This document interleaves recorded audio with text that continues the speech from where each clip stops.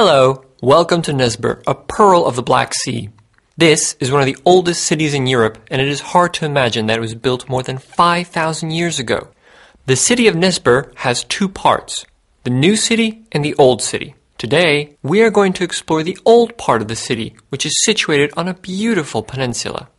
Being a UNESCO World Heritage Site, Nesebar is a very charming part of the city, with narrow streets paved with cobblestones, the warm blue sea, wooden landmarks around every corner, and of course, the delicious smell from cozy restaurants that house marvelous views. Let us begin our walk.